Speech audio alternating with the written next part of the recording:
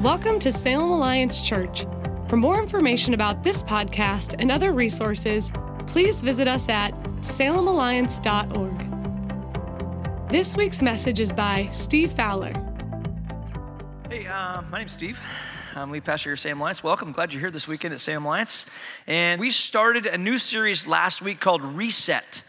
We're talking about hitting the reset button, and I love reset buttons. I love fresh starts, and I know some of you are getting a fresh start. And we talked last week about the hitting the reset button on our vision of ourselves, how God sees us. And if you remember, if you were last week, we talked about the story of Jesus' baptism, and that his father spoke words of affirmation over him before he ever did anything, before he did a miracle, before he withstood temptation, all of that. The Father said, "This is my son in whom I'm well pleased." And we talked about this incredible truth that those are the same words, because of God's amazing grace, those are the same words the Father speaks over us. That as we live our lives of faith, we're not trying to prove ourselves to God. We've already been proved, but through the performance of Christ on the cross, we are righteous. We're dressed in His righteousness, and the lives of holiness that we live are a response. It's worship. We worship in a lot of ways. We sing, we give, and we just live lives of obedience. And so we talked about last week. And then this week, we're talking about the idea of hitting the reset button, not on our vision of self, but a vision of others, those around us in our world. And so we're going to go to Luke 15. If you've got your Bibles, go to Luke 15. If you did not bring a Bible, there's one that looks just like the one I have. Go to page 1649, and you will find Luke chapter 15. And we're going to be talking about how God sees people, and the purpose of that is so that we can hit the reset button and align our vision with God's vision, so that we can see people like Jesus sees people. Now, I'm a fan of impersonators. I love people who do great impressions. If you ever watched any of them, they're hilarious. I mean, a guy like Frank Caliendo does sports people. He does a great John Madden. Some of you may remember Billy Crystal. Billy Crystal used to do a great impression of Muhammad Ali. There was a guy, he's a little bit older now. His name is Rich Little. Rich Little did great impressions of presidents. And I love those impressions because not only do they sound like the person they're imitating, that they mimic them in such ways that even the cadence of their voice sounds like that person, or the way they move their hands, or the way they carry themselves. They've studied their subject so well that they sound and look like that person. And it's probably not a surprise to you that this journey of faith, one of the things that we are doing is that we're not trying to mimic Christ, we're trying to become like Him. And by the power of the Spirit that's in us, that is possible. That we are doing our very best to be conformed to the image of Christ by His power. And if you've read the scriptures, you will hear this in a lot of different ways. The Apostle Paul, writing to a young church in Corinth, I just put it straight out there, says these, and you should imitate me just as I imitate Christ. It's really a powerful declaration of discipleship. I'm going to imitate Christ, and if you want to know what it looks like, what Jesus looks like, how He responds in certain situations, keep your eyes on me, because I'm going to live the Christ life in such a way that it'll be an example for you. That's a pretty bold thing to say. Peter was a disciple of Jesus, and in 1 Peter chapter 2, Peter said these words, "For God called you to do good, even if it means suffering, just as Christ suffered for you. He is your example, and you must follow in His steps." And what Peter is getting at here is, hey, when you suffer for doing good, your response to that suffering should look like Jesus' response to suffering. So if you want to know how to respond when you're suffering for doing good, just look at Jesus. That's another way to imitate Him. Paul, again, writing to a young church in Ephesus, says these words, "And be kind to each other, tenderhearted, forgiving one another, just as God through Christ has forgiven you." So when that person cuts you off, or you got that relational stress with that coworker, or someone just kind of uses a little tone with you and kind of just irritates you, and so we forgive. And the reason we forgive is because we're imitating Christ, and He's forgiven us so much. So we want to be a forgiving, gracious people and forgive others as well. So those are a couple ways we can imitate Christ. One more, John 20, a disciple of Jesus, records these words of Jesus: "As the Father has sent me, so I'm sending you." So we get a pattern for imitating Christ in suffering, in forgiveness, and when we go on mission, how we live our lives. We're sent ones. We are bringing the kingdom of heaven, the kingdom of God into any place we go, and we're providing this example of what a citizen of the kingdom lives like and looks like.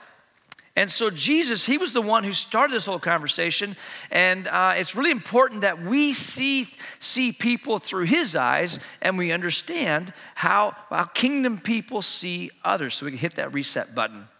And you've got a lot of people in your lives. You've got people in your neighborhood, in your workplace, in your family, and you probably use some adjectives to describe them. You probably have maybe some labels, some boxes, some ways to categorize people. We'll put this, blank people, and you've educated people, uneducated people, white collar people, blue collar people, needy people, self-reliant people. You even have your people and not my people. You walk into a room, there's a party going on, and you'll hang out at a party with them, but you really don't want to go fishing with them because they're not my people. You know what I'm talking about? We've got our adjectives and how we describe people. We see people a certain way. And I'm just going to show this for you. In a few seconds, we're going to have some pictures up on the screen. And I want you to pay attention to the words that pop in your mind as you see these pictures. Want to write them down or put them in your phone or just kind of make a mental note. What comes to your mind when you see these people? So here you go.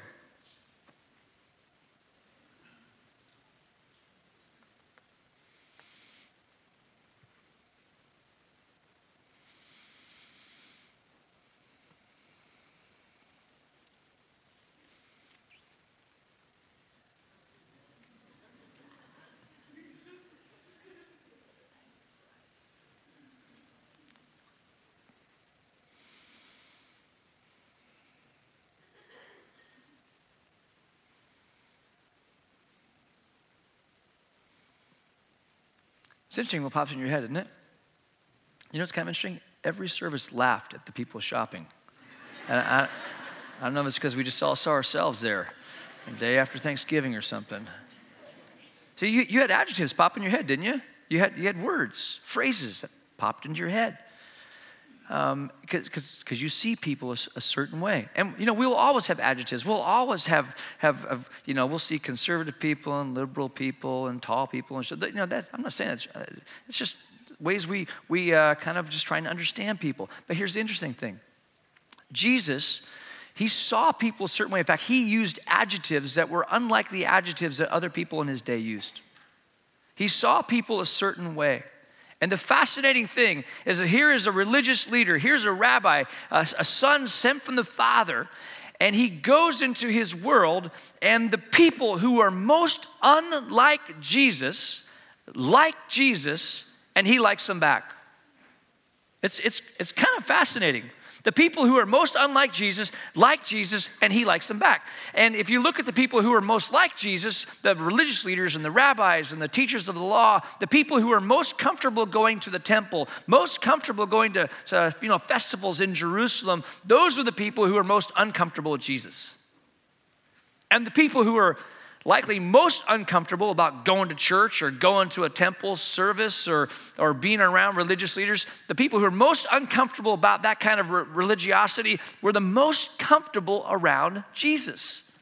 It's fascinating. But here's the deal. One of the metaphors that the New Testament writers use to describe us is the body of Christ. We're called the body of Christ. So, here's my main point. What is true of Jesus personally should be true of us collectively, right? If we're imitating Christ, if we are trying to be like him, what's true of Jesus personally should be true of us collectively. And if people who are most unlike Jesus like Jesus and he liked them back, that should be true of us as well. We should be the most likable people in our city. We're not going to fudge on doctrine. We're not going to fudge on the non-negotiables of our faith and any of that. But all the rest, we really should resist everything that makes us resistible. We should be the most likable people in our city because Jesus was true of him personally should be true of us collectively. People who are most unlike him liked him and he liked them back. It's really a fascinating thing. If you ever read the Gospel of Mark, and you just pay attention to the word crowd or crowds. In fact, in the Gospel of Mark, if you just circled every time you see the word crowd or crowds, there was a crowd in every chapter of the Gospel of Mark. People just loved to be with Jesus. He didn't have to send out flyers. He didn't have to offer free pizza. He didn't do any of that. He just would show up and talk, and people loved being around him. It's just amazing.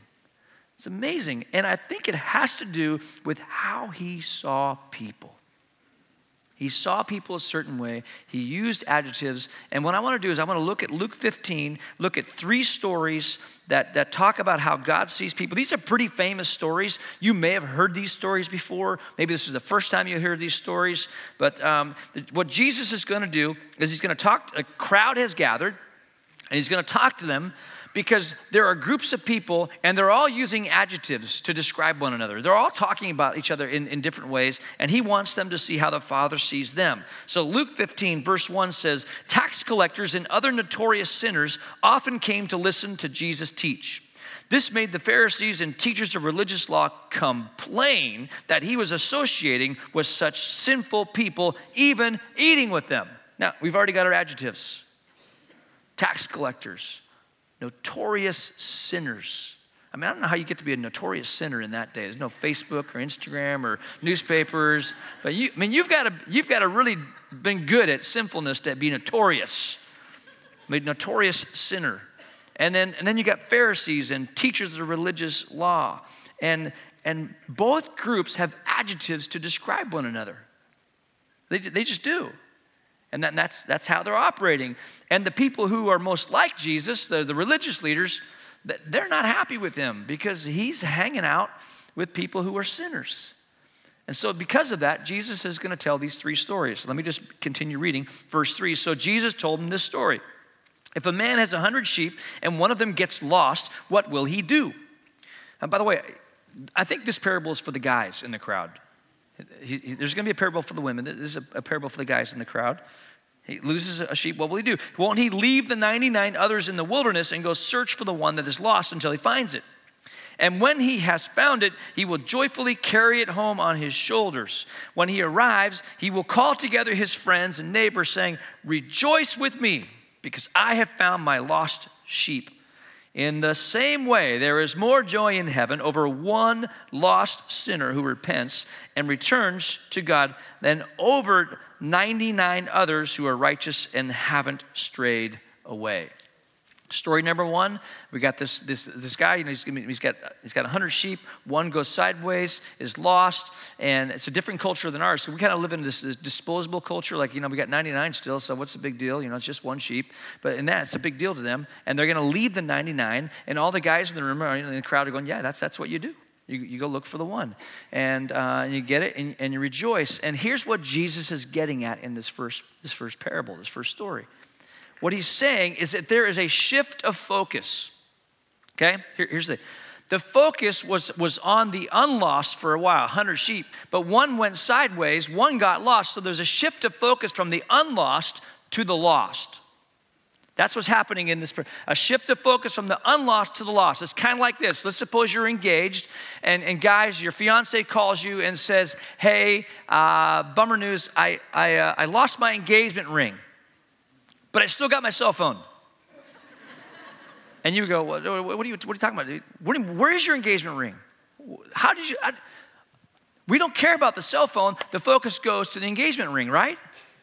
Years ago, when our Trina and my kids were younger, I was pastoring in Washington, and church services were over, and we walked back up to the church parsonage, and we're having lunch, and Trina's in the back room, and we're like 10 or 15 minutes into lunch, and I look up as I'm having lunch, and I see I have 4 kids. There were 3 kids at the table.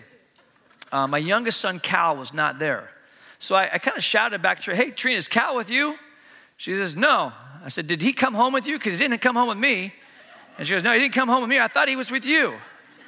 And it dawns on me that our son, 6 years old, is probably still back at church. We hope he's at church. And I did not say to Trina, well, it's not a big deal. I still got Beth, Britt, and Chase. We're good. No, the focus shifts, right? it shifts from the unlost, from the 3 kids who are at the table, to the one who is lost. I get in a car, I drive down the street to the church, I run in there, and thankfully there was a small group having a potluck. They just enfolded Cal into their potluck, and they looked at me and said, we knew you'd come back. We knew you'd be back here. I thanked them for feeding my son, brought him home, apologized to my traumatized son. Actually, he wasn't traumatized. He was just like, I thought it was normal. But that's what's happening in this first story. A shift from what is unlost to what is lost. And then Jesus is going to build on that. He's going to have a story for the women in the crowd. He says, or suppose a woman, verse 8, suppose a woman has 10 silver coins and loses one. Won't she light a lamp and sweep the entire house and search carefully until she finds it? And when she finds it, she will call in her friends and neighbors and say, rejoice with me, because I have found my lost coin. In the same way, there is joy in the presence of God's angels when even one sinner repents. Here's what's happening here. There's a sense of urgency attached, and there's emotion attached to what is lost. This is a woman who has 10 coins. And some scholars think this represents a woman who has a dowry. She's given 10 coins by her family. And in those days, you kind of string a piece of leather through them, maybe some cloth through them, and you wear them as a headdress. Sort of like a date me, this comes with me, kind of a dowry, okay? And so if you lose one of them, the woman doesn't just kind of recenter 9 on her head. She's turning the house upside down. Look, there's a sense of urgency looking for that lost coin. So what Jesus is talking about, parable number 1, story number 1, is there's a shift of focus from the unlost to the lost. And in the second story, there's a sense of urgency with emotion attached to it. It's like this. You do not have emotion about your wallet, guys. Ladies, you do not have emotion about your purse. You do not have emotion, folks, about your keys. They're just keys, it's just a wallet, it's just a purse. But when you're getting up in the morning and you gotta get to work and you can't find your keys, suddenly there's emotion attached, right? To your keys. You're frustrated, you're angry, sometimes you're blaming other people for taking your keys, and then you find them in your back pocket a little bit later. There's this emotion that's attached to something that emotion wasn't attached to before. So what Jesus is doing, he's telling a story. He's helping us see how the Father sees people. And what we're going to get to here is what is true of Jesus personally must be true of us collectively. This focus shift from the unlost to the lost. This sense of urgency with emotion attached to it. And then he tells this third story. And this is probably the most famous story of these 3 parables. And by the way, chapter 16 actually has a story about something that's lost. It's a story of a lost job. And it's really a kind of a strange story. But these 3 tend to get most of the emphasis. But this third one is a story of a lost son. Now, I'm not going to read it. I'm going to paraphrase it for us, but I'd encourage you to read it a little bit later in the day, because it kind of starts out like this. Jesus has told the story about the lost sheep. He's told the story about the lost coin. Then he cranks into another story. There was this dad, and this dad had 2 kids, 2 sons, and he has this one son, and this one son comes up to him and says, Dad, you know that someday I'm going to get half your stuff. I mean, and one of these days you're going to die, and I'm going to get half your stuff, and my older brother's going to get half the stuff. And but here's the problem. It just seems like you're going to live forever. And I'd love it if you'd liquidate your portfolio and give me half of it. I'd love it if you'd sell the house and go rent another place and give me half of the equity. I'd love if you give me half of what's due me, because I want to go do some stuff. Now, the people listening to this story would be going, they'd have an adjective about the son. Disrespectful son, shameful son, other words that we just can't say here. This is a good, bad. I mean, we have our words about people who behave this way. But here's what the Father, the people are thinking about these adjectives, and then they hear what Jesus says, what the Father does. The Father does give the Son half of his wealth. And they would have had some words to describe the Father. Foolish. Man, what it was imprudent. That's a bad father. And they would have had adjectives, but this father says, okay, let's pretend I'm dead. Take half the estate. It's yours. And as the story unfolds, the son takes it and he goes away to a faraway land, and he's gone. And a long time goes by, and a long time goes by, and a long time goes by, and he uses all those resources, and he starts to hit rock bottom, and more times go by, and more time goes by, and then there's this famine, and he's really in a hard spot, and he gets a job, and he's working for a pig farmer, which is not an acceptable job for a Jewish man to be working on a pig farm. And he gets to this point as he's away from his family. He gets to this point where I think he's asking himself a question. He misses home. He misses home, and I think he's wondering if home misses him. And I bet you if you surveyed the religious leaders and the rabbis who are listening to Jesus tell this story, and if you posed the question to, does home miss this kid? And I think all the religious leaders would have said, that home does not miss this kid. That kid's disgusting. What he's done is completely wrong. And if you were to survey the notorious sinners and the tax collectors and the sinful people, and you ask them, is home missing? And they would say, no, because here's what they're asking that question, aren't they? Does God miss me? I mean, after all, I'm kind of infamous for what I do. I'm a tax collector. I'm sinful. Everyone knows it. Does God miss me? And they would have come to the conclusion that God is disappointed and that God is disgusted by the life that they're living. And Jesus is telling the story. And by the way, this story, some of you are living this story. You have a son or a daughter who's gone sideways, has wandered. And you're longing for a story like this one to be your story. Don't give up. Because this kid hits rock bottom. And he practices his speech. He knows, he believes that this sonship has been lost. And he's thinking, at least my dad's servants, they get to eat. They got a roof over their head. I'm going to go back and I'll be one of dad's servants. And I know he's kind. He'll let me do that. And so the son makes his way home. And then Luke captures this. He said, now he was still a long way off. His father saw him and was filled with. Imagine Jesus telling the story. He's told the story of this lost sheep. He's told the story of the lost coin. He's telling the story of the lost son. And then he gets to the story is coming to an end here. And he says, now, while he was still a long way off, his father saw him and was filled with. Well, yeah, you know the story. They don't know the story. Here's the deal. That's a great answer, and that's the right answer. Here's the deal. What you put in that blank will be determined by the adjectives that you use to describe people. You see, if you see that kind of person, this kind of person, conservative or Democrat or Republican or libertarian or liberal or gay or straight or black or white or yellow or brown or tall, short, or high school graduate or high school dropout, if that's how you see people, that will determine the word that you put in that blank there. But here's what Jesus says. Now, while he was still a long way off, his father saw him and he was filled with compassion.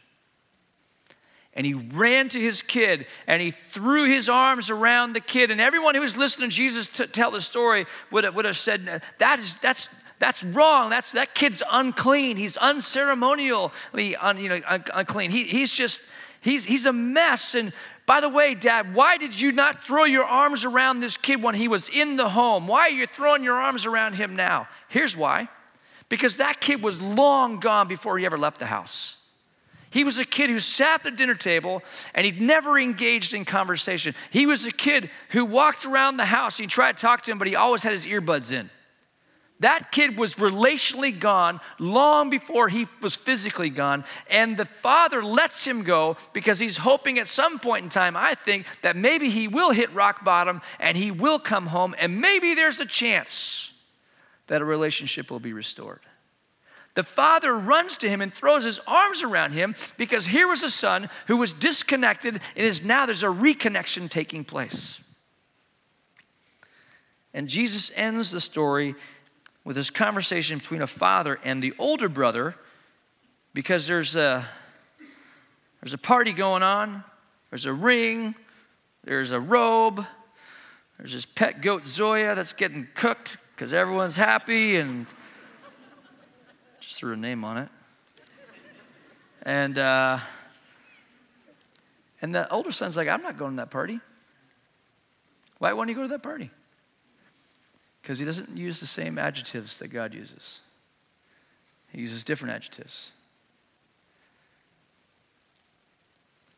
Jesus finishes telling the story by saying, the father saying to the older son, we had to celebrate this happy day. Now here come the adjectives. Here come the adjectives that Jesus uses for people. For your brother was dead and has come back to life. He was lost, but now is found. Friends, these are relational terms. He was dead, he disappeared, but now he's alive. He showed back up. He was lost. It literally means to stray, just to go off the path. Now he's found. He's come home. What Jesus is getting at here in this parable is that there's disconnected people from him and there's connected people to him. And the way God sees people, it's like the lost sheep. There's a shift of focus from the unlost to the lost. And the lost coin, there's urgency, there's emotion attached to it. And in this one, God's heart is for the disconnected son. That's how he sees people as connected or disconnected. And if we're going to imitate Jesus and we're going to follow Jesus, then what we need to understand is that what was true of Jesus personally must be true of us collectively.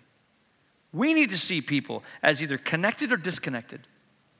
We want to see people like the Father sees people. But here's the deal. The gravitational pull of the church, Big C Church, all across America, all across the world, is to the connected. The gravitational pull of this church is to people who know exactly where to park on a Saturday night or Sunday morning. The gravitational pull of this church is to the kids who know exactly which room to go in for children's ministry. The gravitational pull is to the people who know exactly where they're supposed to sit when they come to church. That's the gravitational pull of us. And we must do everything we can to resist this neglect of people who are disconnected from God. We need to be connected. We need to love one another. We need to lean into each other. But we need to understand that the budgets, the ministries, and the programs of most churches is to the 99 and not the 1. And we need to hit the reset button and see people as Jesus sees people. He doesn't see notorious sinners. He doesn't see tax collectors. He doesn't see rabbis and teachers of law. He sees people. He sees people who are connected to him and people who are disconnected to him. And he said, I have come to seek and save the lost. Luke 19:10. And what this has to do with us, as we hit the reset button, is that we must resist this gravitational pull towards people who think like us and look like us. We must make room in our lives for people who are disconnected from him. And that's hard. I mean, I'm a pastor. I work, as far as I know, I work with all Christians here on staff. I'm surrounded by, I need to create room in my life to rub shoulders with people who are disconnected from the Father, because that's where he shifts his focus. Doesn't mean I neglect people who are believers. No, I just need to make room. Many years ago, when Trina and I moved to Kelso, the first church, my kids like to play soccer, so I got to Kelso, that I'm going to meet people, and so I'm going to coach community ed soccer. So I'm coaching community ed soccer. I meet this guy at first soccer practice. There's a lot of parents there. This other guy likes to coach, and so we agree, hey, let's just coach together. Never met him before. His name is Greg. And so Greg and I just start coaching together, and we figure, hey, we should get to know each other. So I invited him out. Let's go to a high school football game on Friday nights, hang out, get to know one another. We're at this high school football game, and Greg at the game, I think it was halftime, turns to me and says, hey, what do you do? What's your job? And I said, kind of don't want to tell you that. And he goes, why? Well, it's a bit of a conversation stopper. And he said, really? He goes, that's the same thing with my job. I said, really? What do you do? He goes, I'm a gynecologist.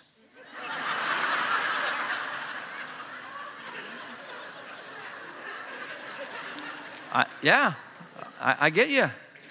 And I said, he goes, well, so what are you doing? I said, I'm a pastor. He goes, oh, yeah, that's true. He sticks out his hand and he says to me, here's the deal. I will never talk to you about medicine. You don't talk to me about God. Just shake on it. Stuck my hand out, shook his hand, deal. So we're coaching soccer, and our families are starting to get to know each other, and we love hanging out. Greg and his wife and kids are great people. Kids are about the same age as our kids, and we did stuff on Friday nights together. We had so much fun together. And about year 3, Greg calls me up on a whim. He says, hey, let's go skiing. Let's go snowboarding at Meadows. Can you get away? And I said, yeah, I think I can. And so he picks me out, jump in his truck, and we're driving. We're going from Kelso to Mount Hood, and so we're just south of Kelso. If you've ever driven that stretch of highway, there's a giant billboard on the east side of I-5, and it says, Christ died to save sinners. We're driving by it, and Greg, he just loses it. He comes unglued. He goes, what is the deal with you Christians? You pay money on these big billboards to tell everyone that they're sinners. What's the deal with you? And I looked at him and said, I thought we had a deal. We weren't talking about this. I literally told him that. I said, I thought we weren't talking about God. He goes, no, deal's off. I want to talk about this.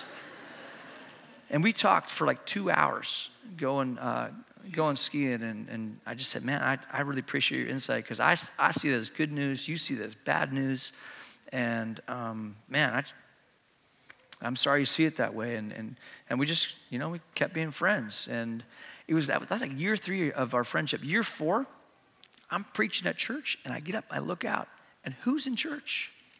Greg's in church. After church, I walk up, dude, what are you doing here? I did. I said, that's weird. That'd be like me making an appointment in your office. Come on, you know that. It's not right. And he chuckled and said, let's go have lunch. We got to talk about this. So we're having lunch. I said, well, tell me, what'd you think? And he said, there was something about the music. It did something to me. And I said, yeah. So I'm thinking, well, what'd you think about the preaching? And he said, that's my least favorite part. Well, that's okay. He said, I thought you kind of talked kind of long, and you could have been done earlier. And we laughed and had lunch together and talked some more. It's like year 5 of our friendship. We're still coaching soccer and hanging out as families. And he went through a little rough patch. And so I said, hey, bring the kids. Let's go to family. We just family camp in Canby Grove and Canby, Oregon, and let's hang out. And so his family shows up, and we're there. And the speaker at family camp is this guy named John Stumbo. And John was our former lead pastor at Sam Alliance, who, by the way, is going to be here in a couple weeks. He's speaking at the beginning of Reach, so you don't want to miss that weekend. But so John speaking, and so during the worship, I see Greg run out of the tabernacle that we're in. And so I was like, where's he going? So I go after him, make sure something bad doesn't happen, and I find him sitting on a rock. He's crying. I say, dude, what happened? You okay? He goes, I'm telling you, there is something in there, and I can't be in there. And I said, I don't want to get all theological on you. It's not something, it's someone. That's the Spirit of God. And He's wooing you to Himself. Some of you in this room, as you're in the team we're leading, you were feeling it. There's something to this. I want to just encourage you. You just keep coming. You just keep coming, leaning in. Jesus is revealing Himself. He's wooing you to Himself. And He's good. He is. He's good. He has a heart for the disconnected. And He's not disgusted by you. He likes you. Another year goes by. Greg's kind of in and out in church. He actually came to our small group once. and then he invites me out for lunch. We're sitting at lunch, and he looks at me. He's a pretty serious guy. He's a doctor. He looks at me, and I did it. Like, you did. I'm thinking, is he confessing that he killed somebody or what? I did it. I did the Jesus thing. I walked in the church. No one's there. I went to the cross. I got a ribbon, and I pounded on the cross. I just want you to know I did it. I looked at him and said, the guy who told me 7 years ago that you didn't want to talk about God just did it? You just gave your life to Christ? And he's like, yeah, I thought you'd be happy. And I was like, I'm just making sure I got the facts right. That's amazing. And he began this new journey with Jesus. He went from friend to forever friend. I called him on the phone last week just to check in on him. He's still living up in Kelso, Washington area. And he's still walking with Jesus, still loves Jesus. And here's the deal. How did all that happen? By just making room in my life to be a friend to someone who's disconnected. Someone who didn't even want to talk about God. And I just tried to imitate Jesus. And God opened doors. People, what's true of Jesus personally must be true of us collectively. People most unlike Jesus like Jesus, and he liked them back. We should be the most likable people in our city. Without fudging on the non-negotiables. We should be the most likable people in our community. One of the ways that will happen is through the power of the Spirit is seeing people how Christ sees people. And that will change our community. Let's pray together. So, Lord, thanks. Thanks for your heart for us. Thank you that we were once lost. Now we're found. Thank you there's people in this room who are contemplating a friendship with you. I just pray that they would know that you're not going to judge them. You're not going to wag your finger at them. You're going to throw a party for them because you long to have a friendship with them. Now empower us by your Spirit to be just like you, Jesus, to see people as you see people. And may it bring change to our lives, and may it bring transformation to our city. We ask that you would do this in your name. Amen. Salem Alliance Church is a community of Jesus followers located in downtown Salem, Oregon, and we are passionate about our city being a city at peace with God. If you have a request that we could pray for, please email us at prayers@salemalliance.org. You can view today's entire service online at livestream.com/Salem Alliance.